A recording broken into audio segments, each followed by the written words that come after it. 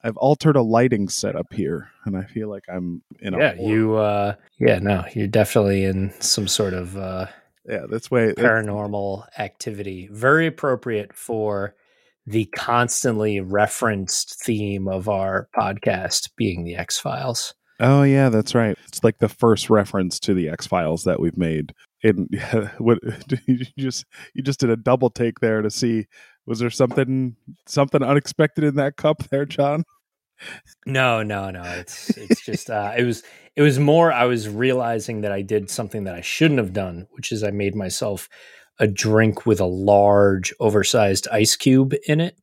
And also in like one of these aluminum things. So at some point it's going to sound like, I don't know, I'm in a bell tower or something and banging all around.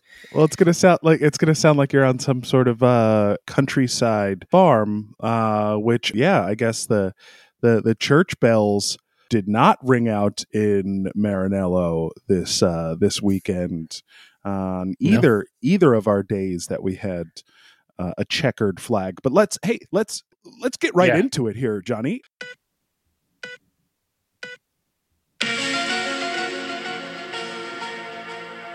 Welcome back to the F1 Files, folks. Listen to me kick up into podcast hosting voice. You get to experience it in real time and get to watch or listen to me kind of smile at John laughing at it because I do it every week. What's going on? Are you suggesting that we're recording now? We are recording. All right. Here we are. That's right. And the voices you are hearing, my voice, is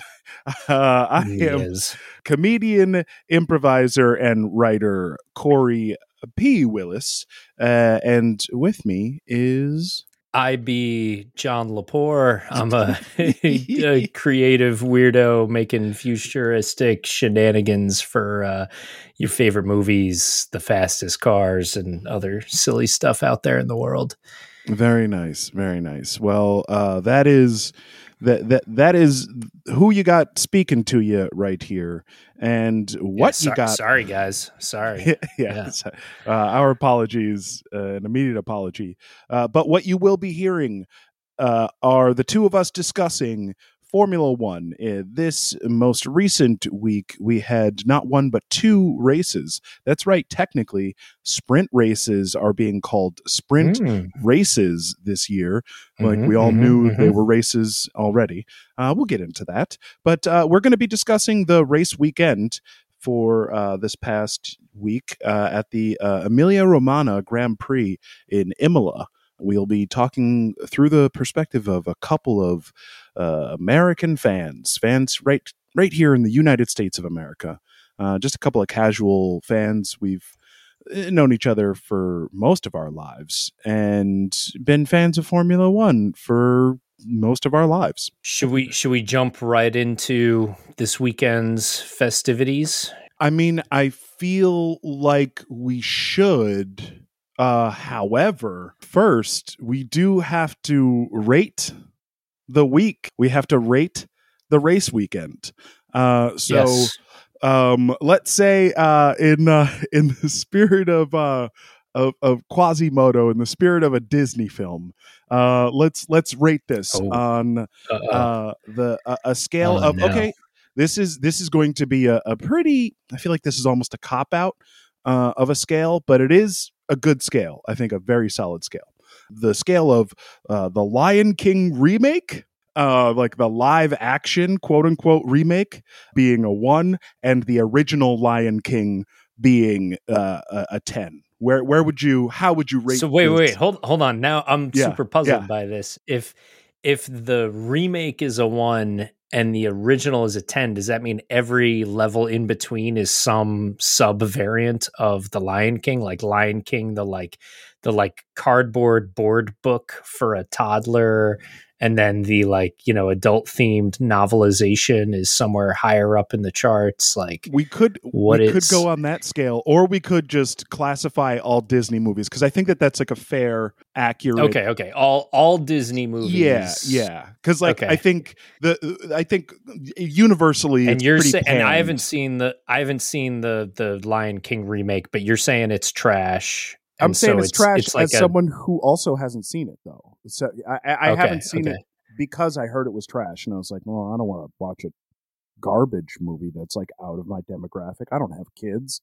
Like, I have no excuse to watch this movie other than like Donald Glover and Beyonce are in it. Which, hey, well, I'm a millennial. I'll own that. And you're trying to appeal to my demographic, but no, thank you. That wasn't enough of a pull. So. Yeah, I'd say that feels like everyone kind of was like, ugh, the new Lion King was not good. It's not cool to see like a realistic looking lion speak. Like that's not the appeal of the movie. I think that was kind of the way it was rated on the scale of good Disney movies. So I'd say like anything in there. We're including like live action. Oh my God, John, we don't do this, but we have a caller calling right now, and it's MJ. MJ is calling into the podcast right now. I'm going to answer this. I'm answering this. Pipe him through. He can't hear you, John, but he can hear me. MJ, Jesus. we're recording our podcast right now, and you just happened to call in while we're recording. You are the answer. Like, I need to gear up, right? There's no contest. There's no question. I guess maybe you could. For Johnny, can you hear MJ's voice? Can you hear his voice coming through? Yeah, no, it sounds terrific. It sounds really good. Yeah, for recording quality. Yeah, John is shaking his head. MJ, you sound awful on the record. Well, I mean, I don't even know if I want to be on this show if you're going to insult me like this. God damn, dude. It's not you who sounds awful. It's the quality of your recording. But also, you do sound awful. I mean, you do. Yeah, he does sound pretty crappy. Yeah, Johnny says you sound pretty crappy. What do you want there, but? Well, so just real quick, I'm going to hang up on you in 2 seconds, but I just need you to give me some feedback. Did you see the new The Lion King, like the updated Lion King? All right, that's perfect. Honestly, MJ, that's all we needed to hear is just you say you didn't even know it existed. All right, dude, I'm hanging up on you so we can go back to recording this because, we're recording a podcast. So bye.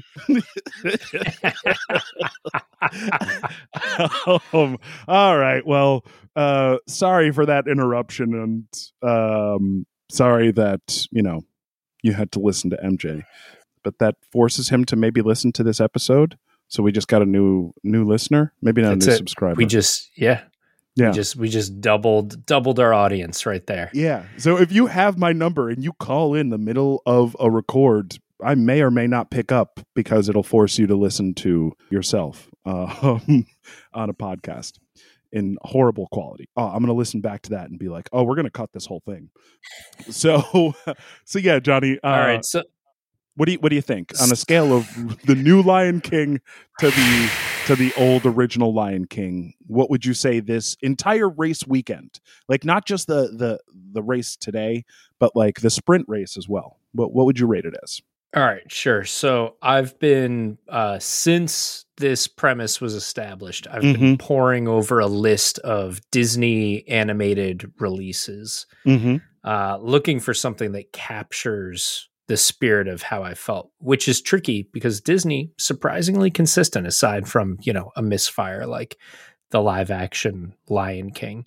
For me, I'm going to say the race was a solid Cars 2. Okay. For me, which is to say going into it, the conditions were set for my expectations to be moderate, but to see some nice things coming together. Cars 2, notable because it has I believe a slightly more than a cameo appearance from Lewis Hamilton himself. Oh yeah, that's right. And so going into Cars 2, you think, you know what, Cars 1, not the most mind blowing or emotionally resonant, Disney Pixar film that was ever made, but still was like of sufficient quality. And you think, all right, they're going to expand this universe. There's these interesting things. I'm coming into this race and I'm seeing something that I love in an F1 race, which is shifting weather conditions. When I see that track that is not soaked in rain, but is drying out to the point of being able to see like a dry pathway around the track, like to me, that means everyone's got their work cut out for them, because you have this dry line that is exactly one car's width on the racing line. And anytime you step out of that path, your grip conditions change dramatically. Yes. And it's like, I think I've made this comparison before. It is like Mario Kart Rainbow Road. Like there is zero margin for error. Yeah. Yeah. And I think we saw a few guys get sort of caught out by that. But quite honestly, I would say otherwise, to me, the race, not that exciting. Didn't really have me on the edge of my seat. There were some interesting events that unfolded. There's some stuff that I think is much more interesting in the narrative of the season than of the race itself. And quite frankly, I felt a little bit let down by seeing this thing that I love, that narrow, dry line. That means like, you gotta have your tires right within that super, like the track all of a sudden went from being 20 feet wide to being 6.5 feet wide. And it didn't really seem to generate the sort of like thrilling excitement that I expect when I see that. Where did it rank for you on a scale of live action Lion King to original animated Lion King? Well, I mean, I was a little underwhelmed by the first half of the race today, but I'd say that there was definitely a nice chunk of the weekend that I really, really enjoyed. So I'd say, wow. I also do not have a list of Disney films in front of me, and I'm not even like a Disney aficionado or fan. I feel like maybe I'll stall for time right now while I simultaneously. I can help you out here. I got the whole list. Would you say it was like, let's see. I also love that I came up with this and did not even have an idea for a list of Disney movies. We've got something as high ranking as like, Monsters University, or maybe, of decent quality, but a little bit misunderstood, like the film Bolt. We've got something way off the, a real deep cut, like The Rescuers Down Under. See, so that is like my reference point. The deep cut of Rescuers Down Under is like my reference point for good Disney films. Oh, aren't the Pirates of the Caribbean Disney movies? Yes, they are. Those are Disney movies. Yes. Okay, here we go. So, I'd say that to me, this is like a Pirates of the Caribbean, like the third one. And by that, I'm literally saying the third one. Is that the tentacle beard? Yes. Is that the one with the guys? I've never seen any of these movies, and that's totally fine. I watched the first one. I absolutely love the first one, the swashbuckling, the Johnny Deppness of it all. Before I realized that like that's just like a version of Johnny Depp as just a pirate. That's really who he is or was for that period of time. But I'd say like the third one had like a couple of actors who I was like, oh, I'm really interested to see their take. And there was some interesting stuff. There's like, they meet some like Caribbean pirate in there, and she's like some voodoo like sea witch. And I really was like, oh, this is cool. And I'm speaking vaguely because I'm like, it wasn't super memorable to me. But there were some moments of watching like the full on fight between these characters who were like the tentacle beard dude and Johnny Depp's character. like a full on like ship to ship combat towards the end of the movie, where I was like, oh, I actually really dig this. But overall, I barely remember Orlando Bloom being even like a part of that movie, which is like the Lewis Hamilton representative from this weekend. Just a bit forgettable. But yeah, it was I guess Pirates 3 for me on the scale of Lion King of old being a 10 and Lion King of new being a 1. It was like squarely a Pirates 3 for me. All right. Yeah. So interesting, held my attention, but maybe I got some chores done while it was going on, yeah. That's never a good sign for the race. Like to be like, I folded a shitload of laundry during that race.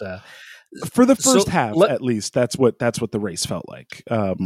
Yeah, but the race weekend itself was really, really. I loved it. So let me ask you. You mentioned this is a 2-race weekend because we have the sprint. Mm-hmm. How did you feel about? I felt that qualifying was interesting and engaging, but I thought the sprint was pretty thrilling. Yeah, I thought the sprint was really, really fun. So the sprint race is this new format that they tried out last year, and they've like solidified this year and upped it to, is it 5 races this year, where it was 3 races last year? I think it might still only be 3, or maybe it's 3. They've races. just changed the places that the sprints are happening at. Hey, feel free to reach out to us at F1 Files on Twitter and correct the hell out of me. But the sprint itself is 21 laps of the circuit, and there isn't a mandatory tire change.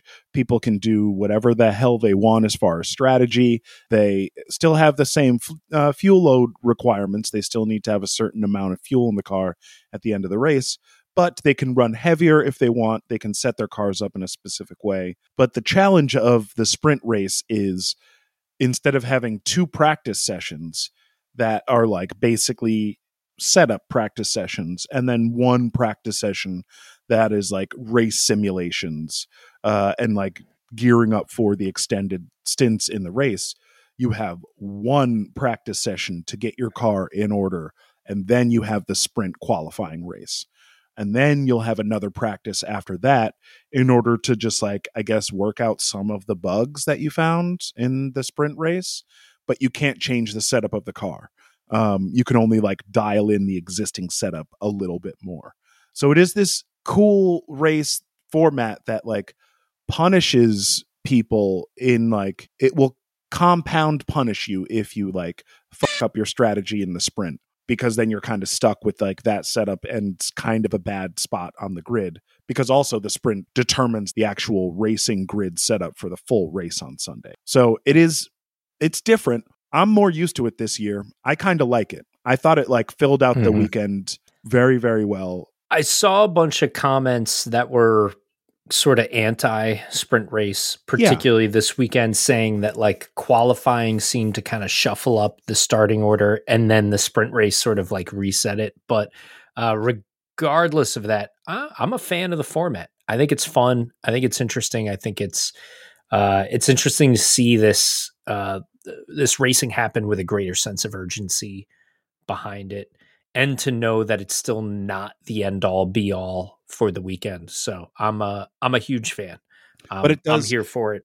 Like it like accelerates and compounds those consequences. Like I was saying, like with Zhou Guanyu and Pierre Gasly making contact on the first lap, Zhou then had to like quite literally rebuild his car to the point where he had to start from the pit.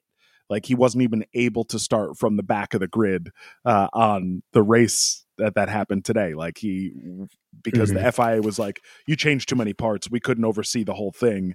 Because, oh God, seeing that car go into that barrier and then seeing the shot of it, I was like, oh, the back of that car is sideways. Like it's just, yeah.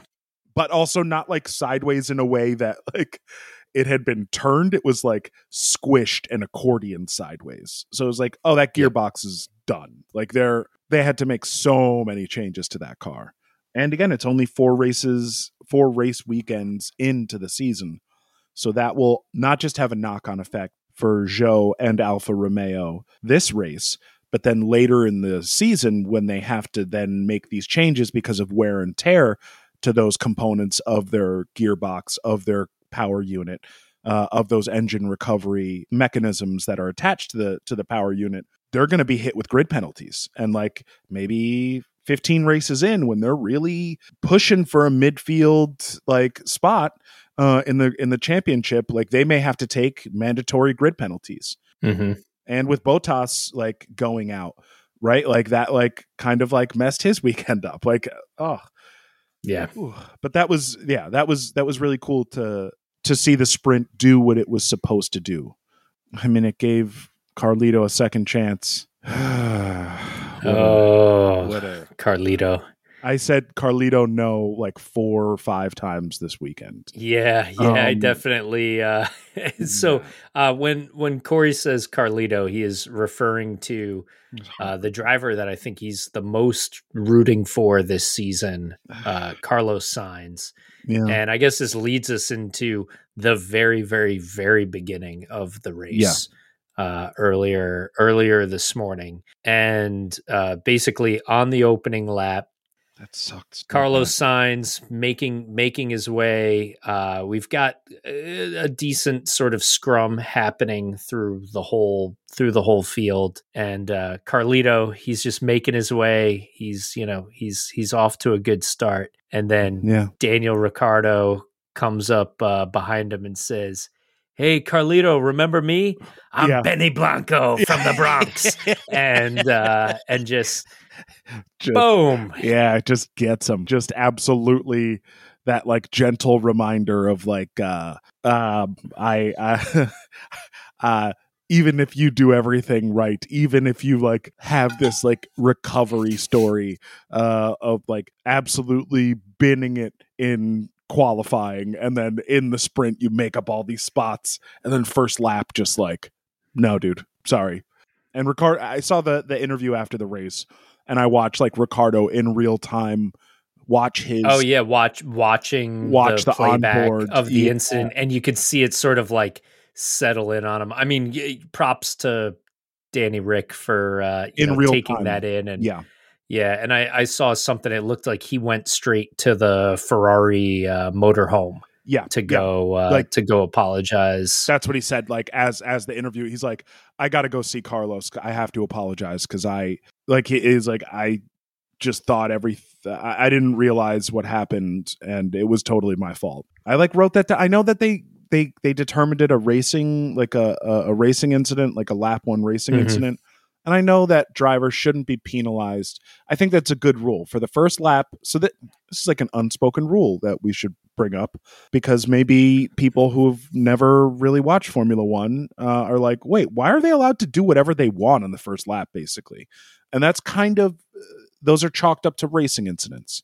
The race directors and the stewards of these races understand that in the first race, in the first lap of the race, drivers are warming up their tires still. There's like a grace period that you need to give for some erratic behavior, some jockeying for position, some off-track behavior that otherwise would be penalized during the rest of the race.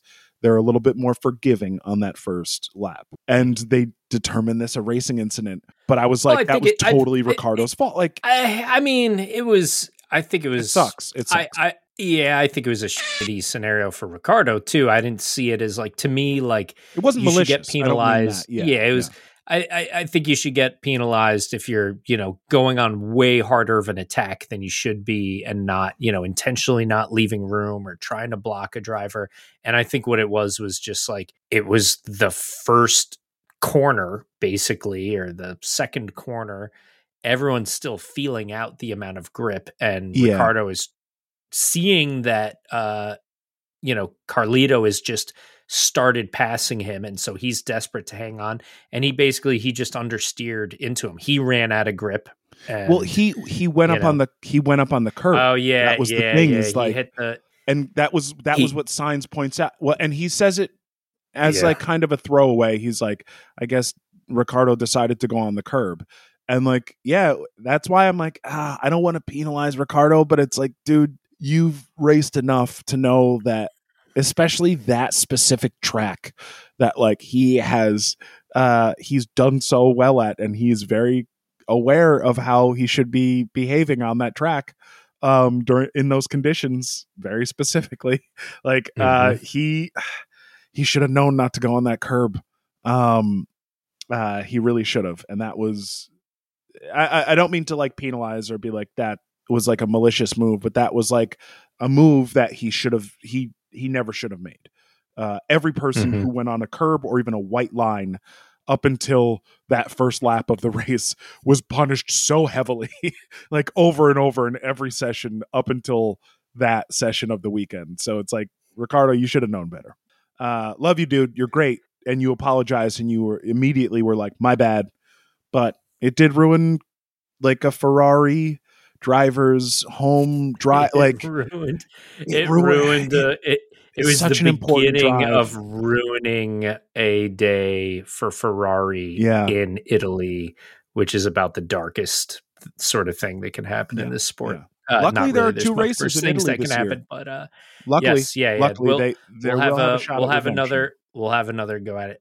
Two random details, totally stupid, superfluous things that I want to touch on that I noticed around this incident. One is that going off, Carlito goes into the gravel pit backwards. Yeah, again, backwards. And he doesn't hit anything. His car is not damaged.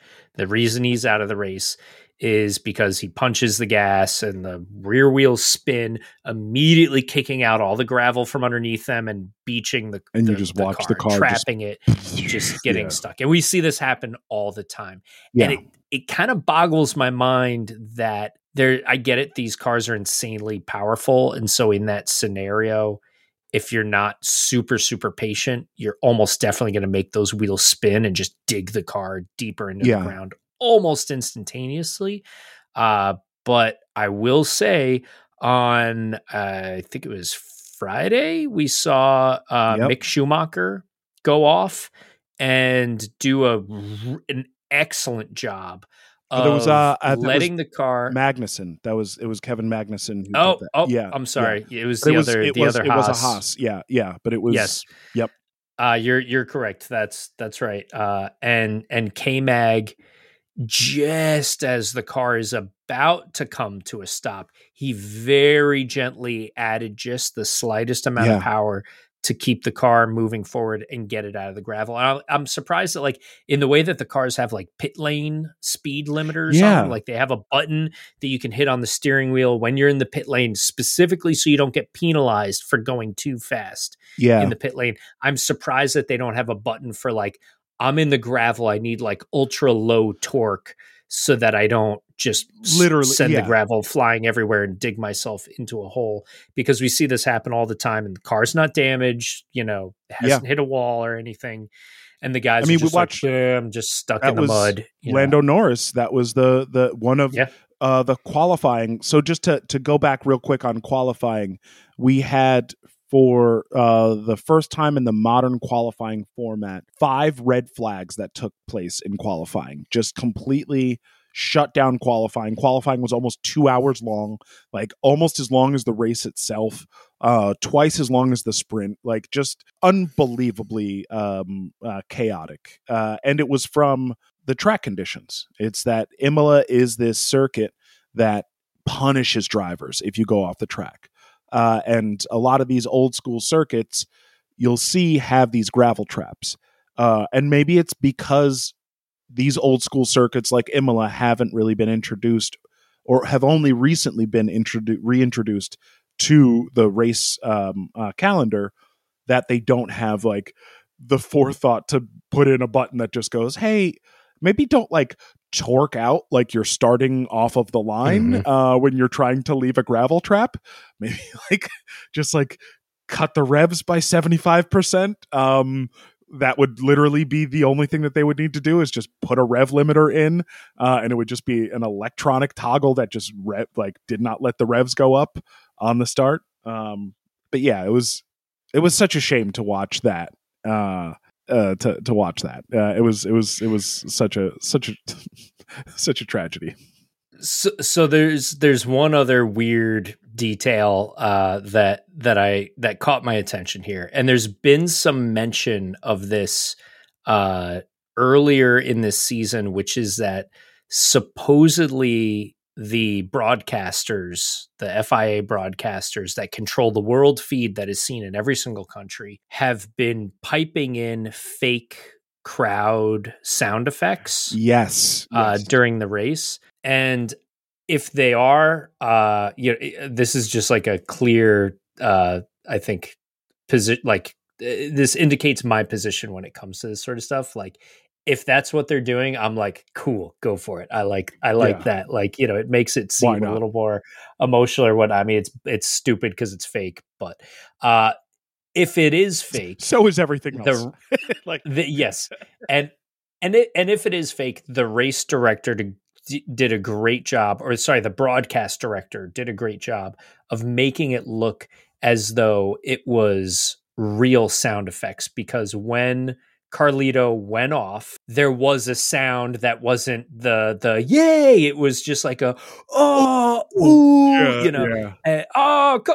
and the broadcast director immediately threw it to a image of the crowd, and it was literally all of these Italian fans, just angry as faces, all just going ooh, and not all only of them that, are doing the gesture. They all have their hand straight out, fingers flat, in some cases thumb pointing directly upwards, some of them doing it with two hands at the same time.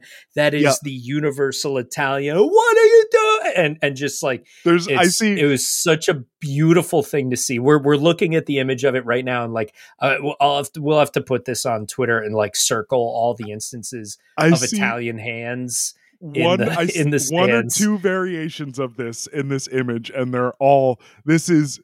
I truly hope someone like paints this. Like just paint this.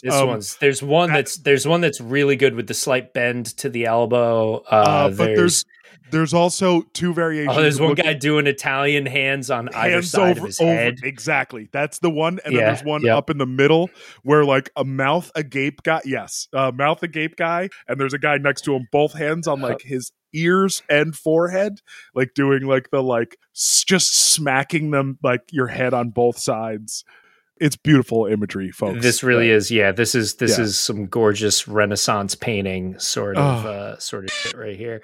But very sad. That brought I thought that was interesting that we're hearing the sound of the fans and we're seeing it sync up. And to me, I was like, it's not fake sound effects. That's it. Because it was very obviously in sync. And to me, that's a cool thing. When you watch a basketball game, you hear everyone in the stadium, in the arena going berserk. And when you watch a Formula One race, that's that to me is a nice emotional component to add in. And we actually saw it again. They cut back to it. It must have been like the broadcast director was like, this is the one stand. This is the grand with stand. The most. Yeah, this is where they have been like drinking grappa since breakfast time and warming up for this race. And they cut back to it when the Leclerc made it around Lando, and it was the exact inverse. I saw that.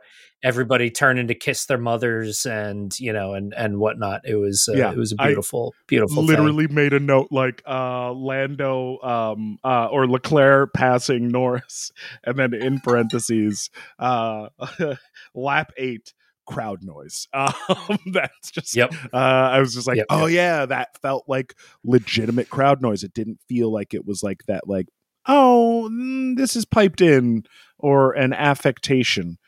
Did not feel good. I appreciated the hell out of that. But yeah, that the safety car incident did give them a moment. And there are some people who hate the idea that they do these like in like in race like reviews of things that happen, but right. it allowed for like the perfect moment to show the restart over and over again, and to just see how horribly the Ferraris performed off the line.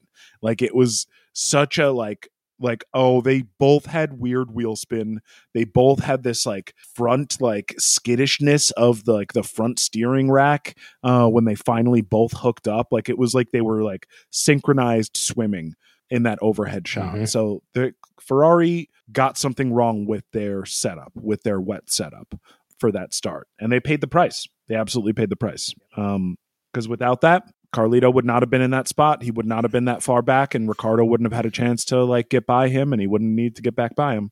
So, but yeah, that was very unfortunate. Oh, the restart, everyone was freaking the fuck out because they were like, is it going to rain again? So no one could do the strategy that they wanted to. It was so, I love races like this. Especially from the warmth and the comfort of my own dry home. I know Johnny and I experienced traumatizing rain event. We have been in the rainiest Grand Prix in person that has ever existed, and it's not that pleasant after a while. The excitement is almost canceled out by almost, I should say. Exactly, almost. By the miserable conditions. But yeah, I mean, I do love that, and I love like any time that in Formula One that like the cameraman is like zooming in on a wall of strategists who, instead of just trying to figure out like how to beat their opponents, are now looking at Doppler weather maps and trying to figure out how to beat Mother Nature. You know, like that's... Well, there was this cool thing that like this was brought up, I think, last year because there were like a few really rainy Grand Prix, and some commentator was in, or someone was like guesting in the booth, and they were talking about the fact that now they use like a lot of these teams will use like Doppler weather, but they'll also take people from their teams and send them to like different parts of the track that have different elevations where rain could potentially come from. And their entire job for the entire race is to just be literal rain spotters. So they just like sit out there and like trust their old trick knee that like it's about to start raining so that they can get ahead of someone else's wet race strategy. I just love it when the radio call goes out to the driver and they're just like, tell us what is actually going on out there, and the driver will explain the conditions on one side of the track and how it can be completely different from the other side of the track and whatnot. And just like it's such a fascinating variable. I think we talked about this an episode or two ago, just that notion of like the drivers trying to figure out how the track works in these different conditions, and especially when they're changing, when they're shifting. And even there were things happening where during this race, we had drivers that were intentionally going out of that dry line just for the sake of cooling down their tires. Because they had to. I mean, they were running on those intermediate tires. The tire life in the wet for those is like 10 or 12 laps. And they were getting to like 10 or 12 laps in mostly dry conditions. And the problem was no one wanted to be caught out in slick tires when the rain finally returned, but they were getting to the point of like the tires were going to be ineffective in the rain anyways. So it was like, but then they're like thrown with the option of like, well, do we switch to slick tires? Because if it starts to rain, we'll just have to come back in for more intermediate tires. Or do we come back in for intermediate tires and then just have to run them down and have them be ineffective when the rain finally gets here, if it gets here? Plus those tires are like a second and a half slower per lap in dry conditions. So it really, you could see all of the strategists and every person just like worried about the rain. And like it got to a point of where it was like, well, there's nothing to say to the drivers anymore. It's just like when you pit if there's a safety car, do you think slicks? Like everyone was like a big what if scenario because they didn't know what was going to happen anyways. So I love it. I love seeing everybody, having to stay on the balls of their feet. All right. So as the race continues to unfold, to me, the next notable thing that we saw happen was Fernando's side pod. Tear open. Just blew up. It just literally like a big chunk of it. He had a dent in it from a little contact. Yeah, him and Mick went got a little squirrely on the front on that first lap, and his like rear left tire like punched a tiny little hole in the side pod. And then just like lap after lap after lap of air ripping past that thing at almost 200 miles an hour, got to it and made it like super weak. But then, it was so cool to see Lewis's car go next to it, and just the air coming off of Lewis's front wing just destroyed that thing. Like, it was like literally the air coming off of Lewis's car hitting against the side of Alonso's, and that like change in like friction or whatnot takes this small hole or gap or imperfection or whatnot, and it just shredded the side pod open. Also terrifying to be Lewis and be slightly behind that as that's happening. Just and not like, knowing. I don't know maybe that was communicated to Lewis ahead of time, but usually that's not communicated. I can't imagine that picked up on the feed. I don't think anybody would have expected that. Like, oh, by the way, Fernando was in a slight bump before, so as you pass him, your air turbulence, your air wake might shred his side pod apart. So, like, to me, coolest thing was also just like being able to see inside the side pod, see what's going on. I didn't realize the side pod is like a very hollow space. Use like the interior of a tuba or whatnot to very carefully channel air around intercoolers and other elements that were contained within. Yeah, but I found that just fascinating. See that radiator, like the horizontal slab of the radiator, and then like it's like, oh yeah, the air absolutely would be pulled in to like cool off whatever fluids are going through that, and then whatever extra air that's like left over that needs to get sent out. Yeah, of course you would pass it right next to the exhaust manifold and try and like pull all of like that. And when I say the exhaust manifold, it's like if y'all have a moment to look at that footage or see a still of it, you'll see like these like arms or elbow looking tubes. That's like where the exhaust gas from the engine blowing up and creating these explosions that propel the thing forward. That's where those explosions are happening. So that's where all the heat is being dissipated. So of course they like want as much open air next to that. I also didn't expect it to be that cavernous though. Like I thought there'd be other things in there. Yeah.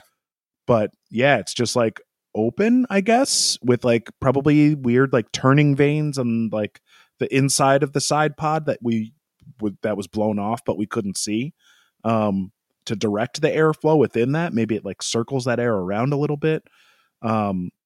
I don't know. That was really cool to see though.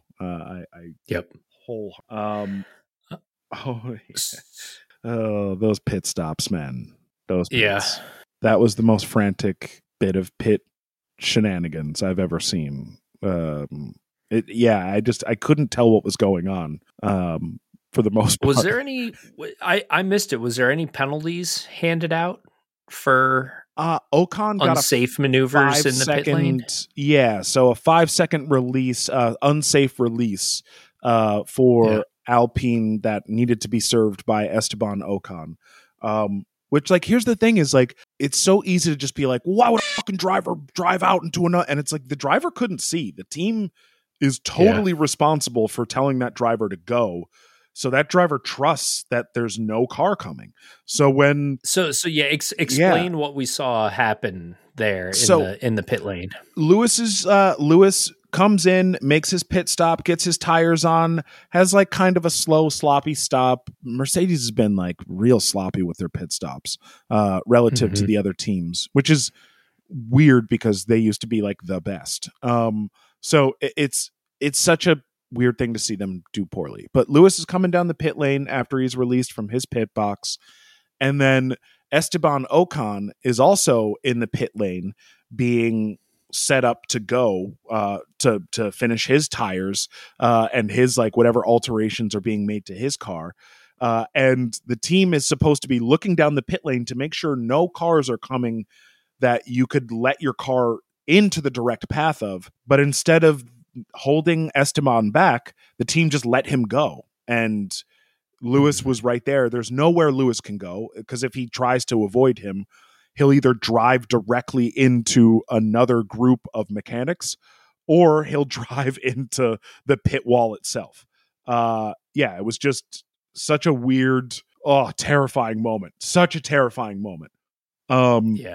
Especially because it's one thing when you've got these carbon fiber safety enclosed cars duking it out with each other, but doing it with about 70 different team members exposed in the pit lane, standing there next to all of this going on, feet away with other cars. And you can see it that there's an Aston Martin that is then immediately released in front of Ocon. So it's not like Ocon can like punch it and get out of Lewis's way, because if he punches it, he'll punch it directly into another pit crew who has just released the car in front of him. So it's this. That's why the safety protocols are put into place. That's why there's like a pit lane speed limit so that actions like that won't take place. And if they do, there are major penalties for it. And the penalty that Esteban got was a 5-second time penalty. I don't know if he served it during the race itself or if he ended up serving it during a pit stop, because I don't know if he pitted again before the end of the race. But it was that was a nightmare, and it was just adding one more thing to Lewis's race weekend. We got at some point we really do have to talk about what is going on with Lewis, because George finished. So I want to talk about Lewis. I want to talk about Toto. I want to talk about Nico Rosberg. Yeah. Let's circle back to that, because I think that's sort of, to me, that's like the conclusion of this race, where all those that was the threads were the last broadcast to go out on the feed was a communication between Toto and Lewis, which so before that we had probably one of the other most pivotal moments of the race, which is Leclerc in third place, slowly but surely gaining on Checo.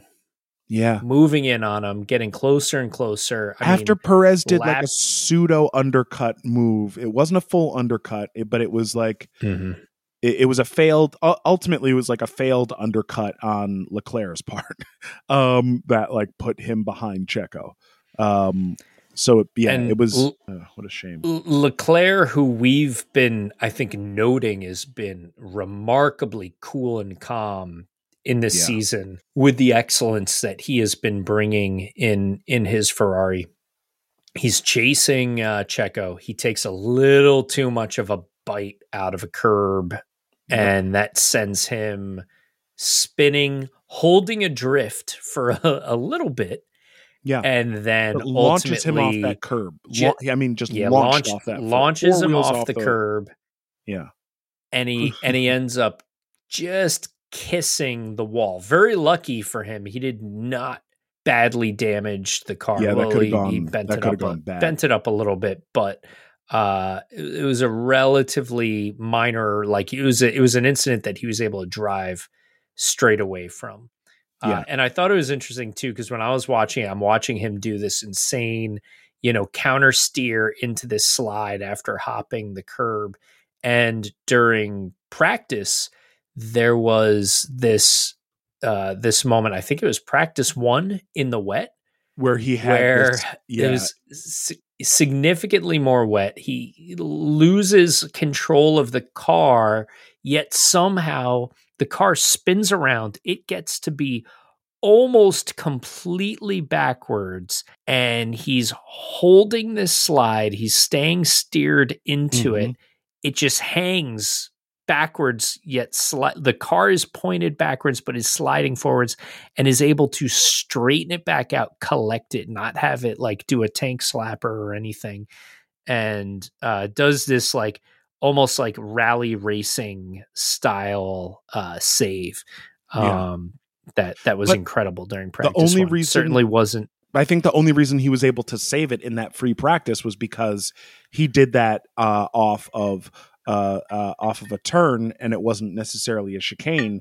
It was just off of like a slowly increasing radius turn. So it's like he was, it was widening out, and also he didn't go off. He had all four wheels on the ground, and I think even the wetter conditions, are slightly more forgiving in that sort of scenario of being able to sustain such an extreme slip angle. Worth noting also that, to me, super sad that in these super tricky conditions, we weren't seeing Carlos Sainz Jr. racing in these conditions, because Carlos Sainz Sr. is one of the greatest world rally championship drivers that's ever existed. And I have to imagine that Carlito spent much of his time sliding around on loose surfaces as he was learning to drive, and that skill set. I'd love to see how that translates to one of these much twitchier, less forgiving Formula One cars. Yeah. Well, there's also that footage of like the seat swap that him and his dad do, where his dad is like tearing around in the same Ferrari, and Carlos is like terrified of the way his dad is driving in the second half of the seat swap. It's very, very funny. But also, real quick, the reason that I think one of the reasons why this race was so underwhelming for the first half was because they did not have DRS activated. And like, I fully was like on the side of like, why don't they have DRS activated? This is why like we need DRS. But then Vettel brought this up at the during the post-race interviews. He was like the first person to talk to the folks after the race was over. And he was like, yeah, the way that this track works, because it's an older circuit, the way that water drains, it doesn't drain the same way off of the circuit. So the surface of the track may look dry, and that's what everyone was seeing, was there is a dry line. But just underneath that dry surface, there is a layer of track that can hold water. And if there's like a weird part that's like not perfectly even, if the track's a little bit bumpy and there's water and that car is doing X amount of miles an hour faster than you're used to, and you get a little unsettled, especially in that specific part of the track where DRS is available. It's not an actual straight.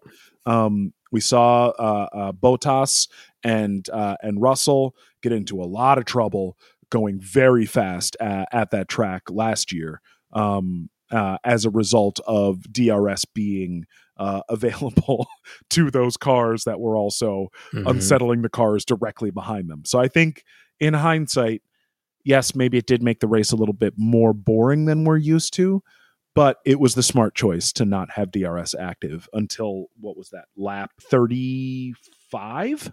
Lap 35 is when they finally enabled the drag reduction system. Wow. And that's also because team race principles and like the racing managers can't contact race control anymore to try to lobby for in-race conditions. So even if the teams wanted it, they wouldn't have been allowed to ask for it. So just a weird kind of behind the scenes stuff that like makes sense when you look at the way the race unfolded and like how exciting it was and why they made it as underwhelming as it needed to be. Because we had a bunch of cars finish the race. We didn't have a bunch of accidents. And I think that would have happened if we had DRS available, because drivers are going to take advantage of it. They're going to activate it, even if it's not safe enough, because it might mean they will win a few extra points, right? Or they might gain a few extra tenths if they take an extra risk, especially if they're not punished for it. So, yeah. But, I mean, it was such a shame because that like Leclerc pitting for those soft tires before he spun out did create that like beautiful chain reaction up the rest of the grid where it was like, okay, Perez now has time to take a pit stop. And if Perez has time to take a pit stop, that means Verstappen can take a pit stop, which that's the gamble is like, yeah, you could slap on faster tires, but also something could go wrong during that pit stop. And if something goes wrong during a pit stop, you've just sacrificed your whole race for maybe one extra championship point instead of winning the race. So that was really cool to watch. Sucked to watch Leclerc just absolutely chunk it on that chicane. It was real sloppy. And his radio response afterwards was like, yeah, it doesn't feel great, which is like, yeah, you just broke off part of your front wing. Of course it doesn't feel great. What else from the race, though, before we get to the end here, Johnny? What else from the race stuck out to you? I mean, that was, I think those were the biggest aspects of it. I think it was awesome to see Lando make his way to a podium. I think, as I suspect is going to be a common thread through the season, Sergio Perez, never appreciated enough wingman doing the Lord's work. And certainly helping out Max, the calmest that we've seen him this season. I mean, granted, the guys put up with a lot from insane dog fights to his car blowing up twice on him. But this was like the one time where he was like, "Hey, that was a good Sunday, everybody. I enjoy this." And not I've got the not quote the whole time. The exact quote from Max was, "That was a very lonely Sunday." Yeah, that was very lonely out there at the front, and that's it is lonely. Was there any Max radio panic at any point in the race? I did not hear any. Him be like, someone get me a Farmer's Almanac. Just... No, he seemed pretty chill, and I'm sure if we go back in and listen to whatever the FIA will release something that over dramatizes a communication, because we did have him. So maybe we got our fill in the sprint race towards the end because Max's race engineer kept coming in to be like, hey. What's the deal? How you feeling? Oh yeah. And he was like, you gotta stop. Please stop talking to me. It was like talking to me in the braking zones. Come on. It was just such a like, okay, all right. We found some drama. Mm-hmm. Oh, but then I'd say the quote, and this is gonna get bleeped, but maybe the quote of the day is coming was coming from Charles Leclerc.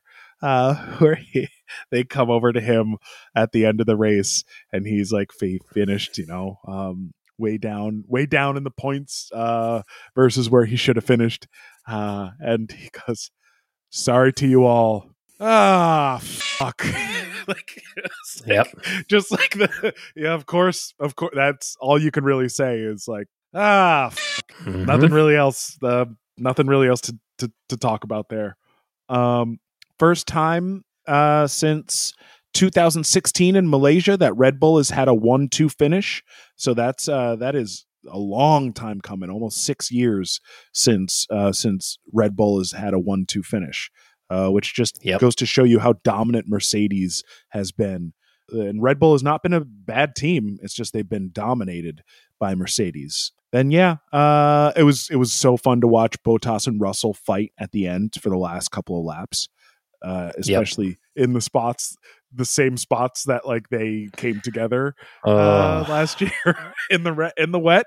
It was really, really fun to watch that. Literally the last couple of laps. So cool to see that.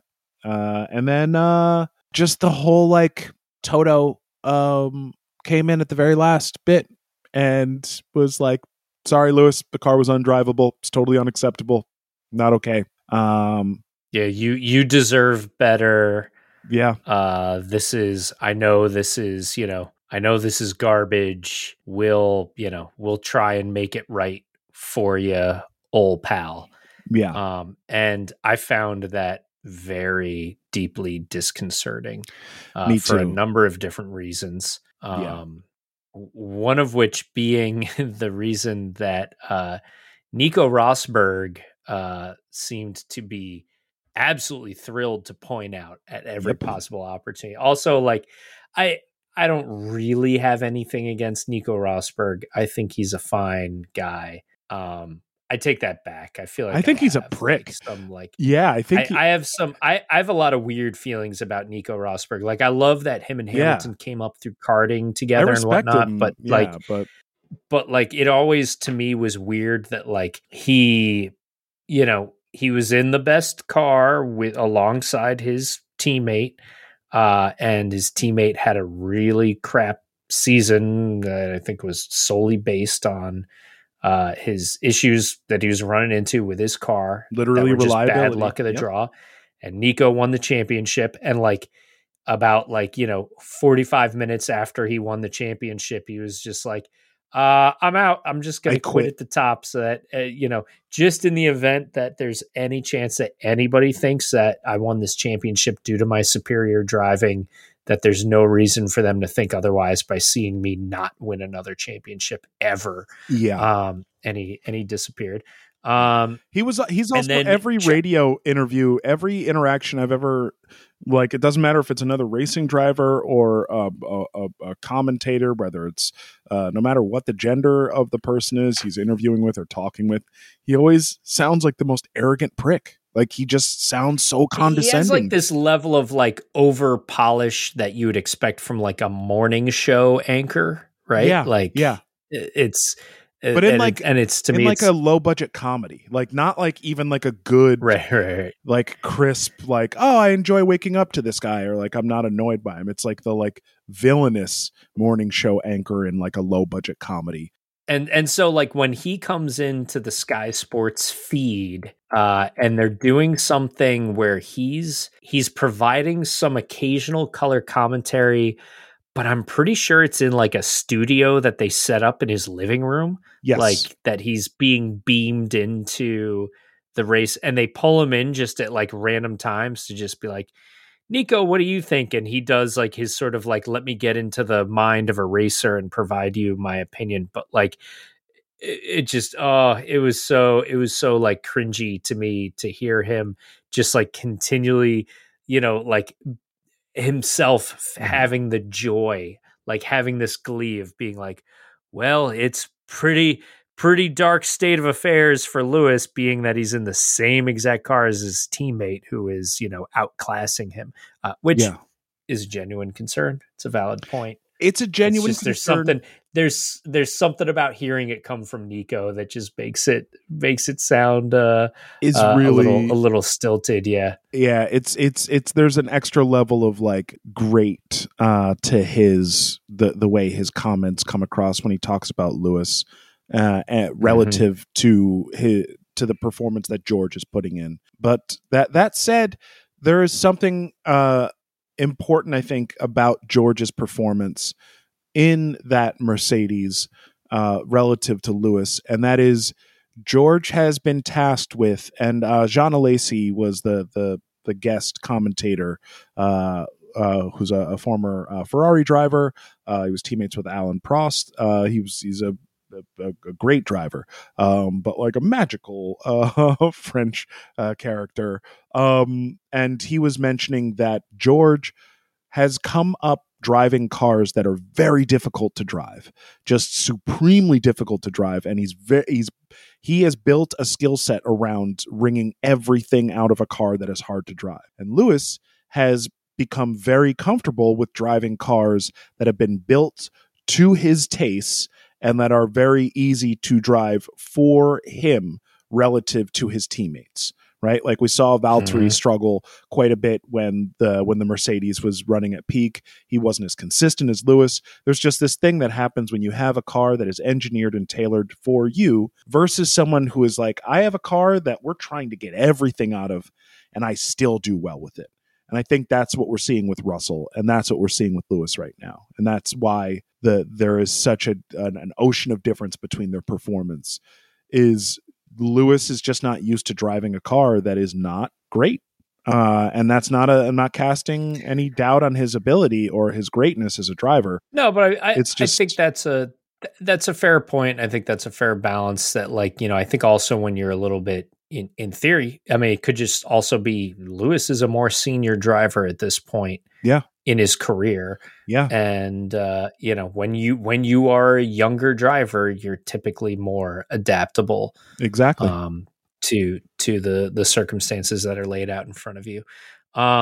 So the Toto radio message did sound as though my takeaway, and I'm now like genuinely concerned for Lewis, because I do worry that there's some deeper struggles that are going on, and rightfully so, especially after the way the last season ended and having, you know, a whole off season of just being in an echo chamber of having the final, literally the final seconds of the last season be so hurtful. And I really got the sense that Toto's radio message was intended to be like let me make sure I say this over the radio so that it can be broadcast so to that the entire everybody world. can hear this. This is less about me telling you, Lewis, and more about me telling everybody in the world that we're doing everything we can for you, bud. Like, Not even I didn't even take it as much as like we're doing everything we can for you, bud. More just like, it's not you, Lewis. Like it's not you.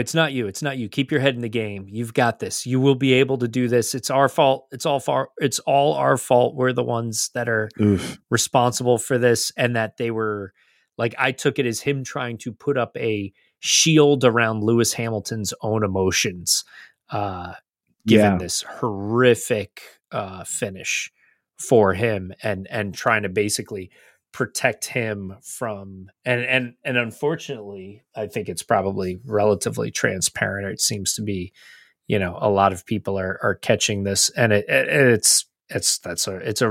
makes me wonder, like, all right, you know, obviously Mercedes got some issues, but is it further compounded by Lewis's own issues? Yeah, which he's openly like talked about. He's like, you know, I'm struggling. This is, especially this past year, I've always struggled with like mental health and like depression and anxiety and like you know, moments of like doubts of self-worth, and which I think is beautiful. I think it's great that top tier athlete can talk about something like that without fear of people looking at that as like he's weak, he can't hang, right? But I don't think that is lip service. I don't think that is his publicist or someone from like the health council being like, hey, can you like kind of speak on our behalf and call attention to it? I think he really does deal with this stuff, and it affects him. And he posted something about like, and to me, as someone who like kind of throws themselves into music when I like need, I can't do comedy, or I can't write, or I'm not feeling inspired. Like Lewis posted something about like not going back to his studio setup and like making music since Abu Dhabi, that he just hasn't felt inspired. He posted something about this like a while ago, or like a couple of weeks ago, and just personally to me, I was like, oh, that's not a good sign. If you're not even feeling that inspiration, then like there's something that you got to work on. Because I know when I feel that way, there's like something else happening that I can't like throw myself into thing that like brings me joy or helps distract me or like regain traction and focus in the thing that I should be doing to make money or to further my career. And I think to Lewis, I think music is he's said that is how he treats it. So that was very telling. And I think Toto is doing a good job, but a very transparent job of being like, Lewis, we got you, dude. We're going to do everything we can to make sure that we're going to give you the best car so you don't have to like worry, like no stress, please. Yeah, it was a little upsetting, especially because he got lapped by Verstappen. He got lapped by Verstappen in the middle of the race. Not middle, the end. Yeah. Here's another one where the broadcast director's having a little fun. When he was being lapped, they brought up this is the split time between the two cars that are battling each other. And It was like, oh, they're 77 seconds apart. 77 seconds ahead of. Yeah, it was not a good. That was a pretty stark, like, all right, we're not showing this because it serves any useful function in the competition, just as a reminder of how different things are from last season. Yeah. So that was a little, it's a little bit upsetting. It's a little bit concerning, but as you had mentioned a couple of weeks ago, there are some updates that will be coming for a lot of the teams. They've been doing this thing on Saturdays where they like talk to a team and talk to like technical experts. They have like one of the tech experts come through and like interview a technical director at a team. And then this weekend they went through and literally went to every single team and looked at every single car and had Sam Collins like talk about the updates that were there and that are like upcoming. And everyone had at least 2 updates to their car except for McLaren and Ferrari. And look at who won the race and who like should have won the race. Red Bull, who had like very limited. I think they had 1 winglet change and 1 rear brake duct scoop that they added to their car this weekend. But yeah, Ferrari didn't bring any updates. Red Bull brought like almost no updates, and McLaren brought 1 update. Like it's literally just like or rear floor support. They just like stiffened the floor up a little bit in a different part. But every other team brought like a medley of updates, and none of them worked, including Mercedes, who brought a bunch of stuff. Didn't help them very much. But apparently, like you said, Mercedes is bringing updates in Barcelona. Not in Miami, but yeah, in Barcelona.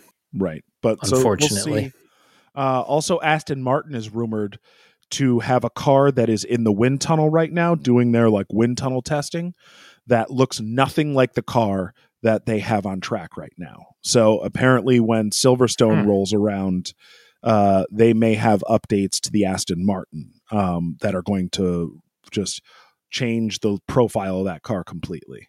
So that's a rumored update down the road. But otherwise, we'll see. We'll see who's got what. There were already rumors and not rumors, but like mentions of Miami, little sprinklings here and there because we got Miami in a couple of weeks. Looking forward to that. Yeah. As you predicted, Johnny, they immediately started with the publicity like before this race was even over. They were talking about like, well, Miami's coming up. Are you excited about that? And it's like, we literally haven't even debriefed about the race we just did. I even liked that the ESPN broadcast, which is just a exact, it is the entire Sky F1 feed, which is except for graphic. It is.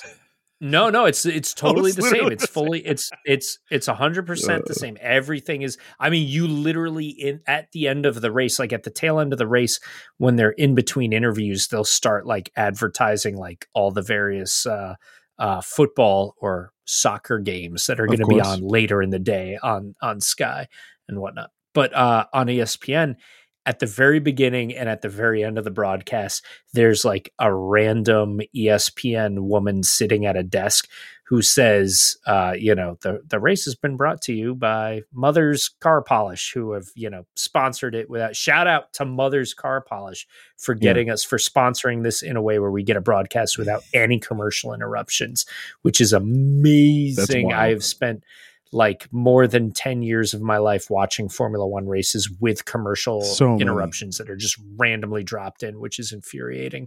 But even at the end of the race, she says, thank you for joining us for the, Formula One Rolex Gran Premio del Made in Italy del Emilia Romagna 2022. And then was like, and mark your calendars because we're going to Miami next.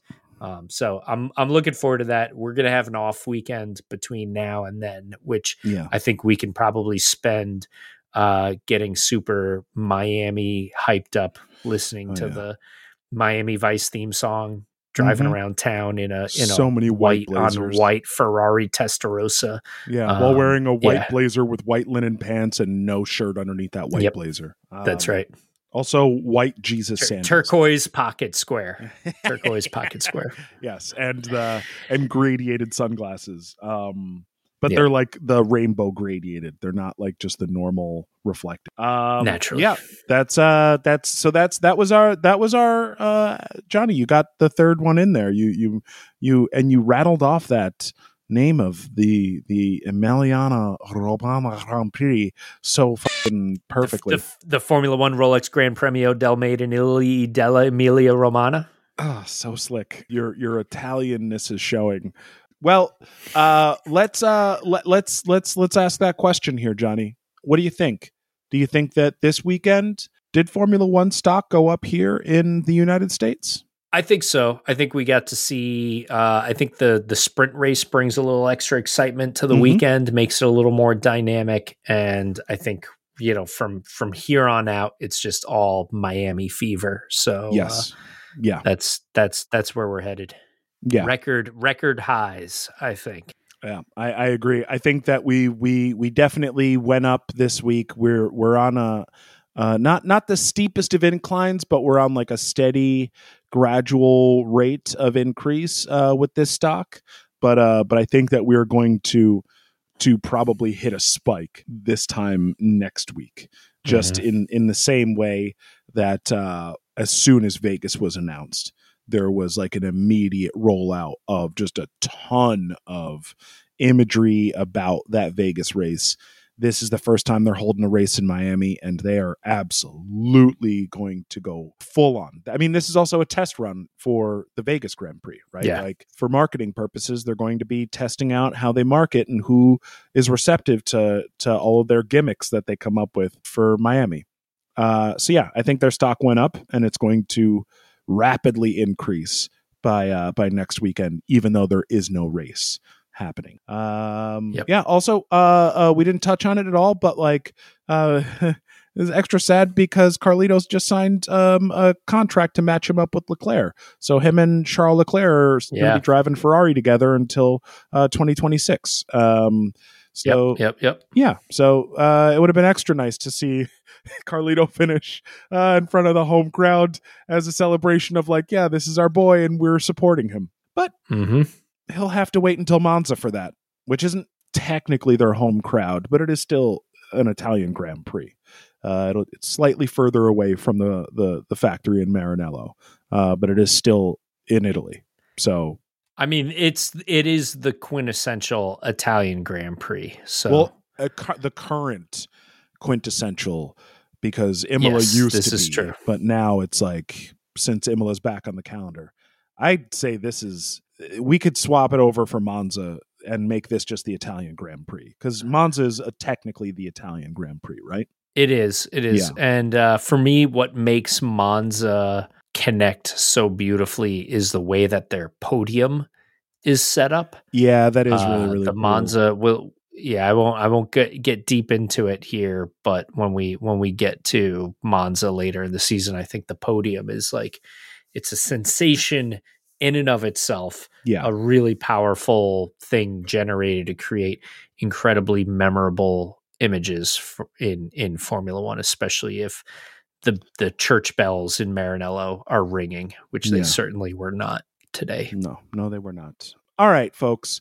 Well, thank you so much for listening to us. Johnny, where can the good people find you online? Oh, you can hit me up anytime on Twitter at Johnny Motion. I talk about all my things there, including geeking the hell out on Formula One. And you should make sure that you follow us on Twitter at the F1 Files, and I'm just going to share my screen with you for a second, Corey.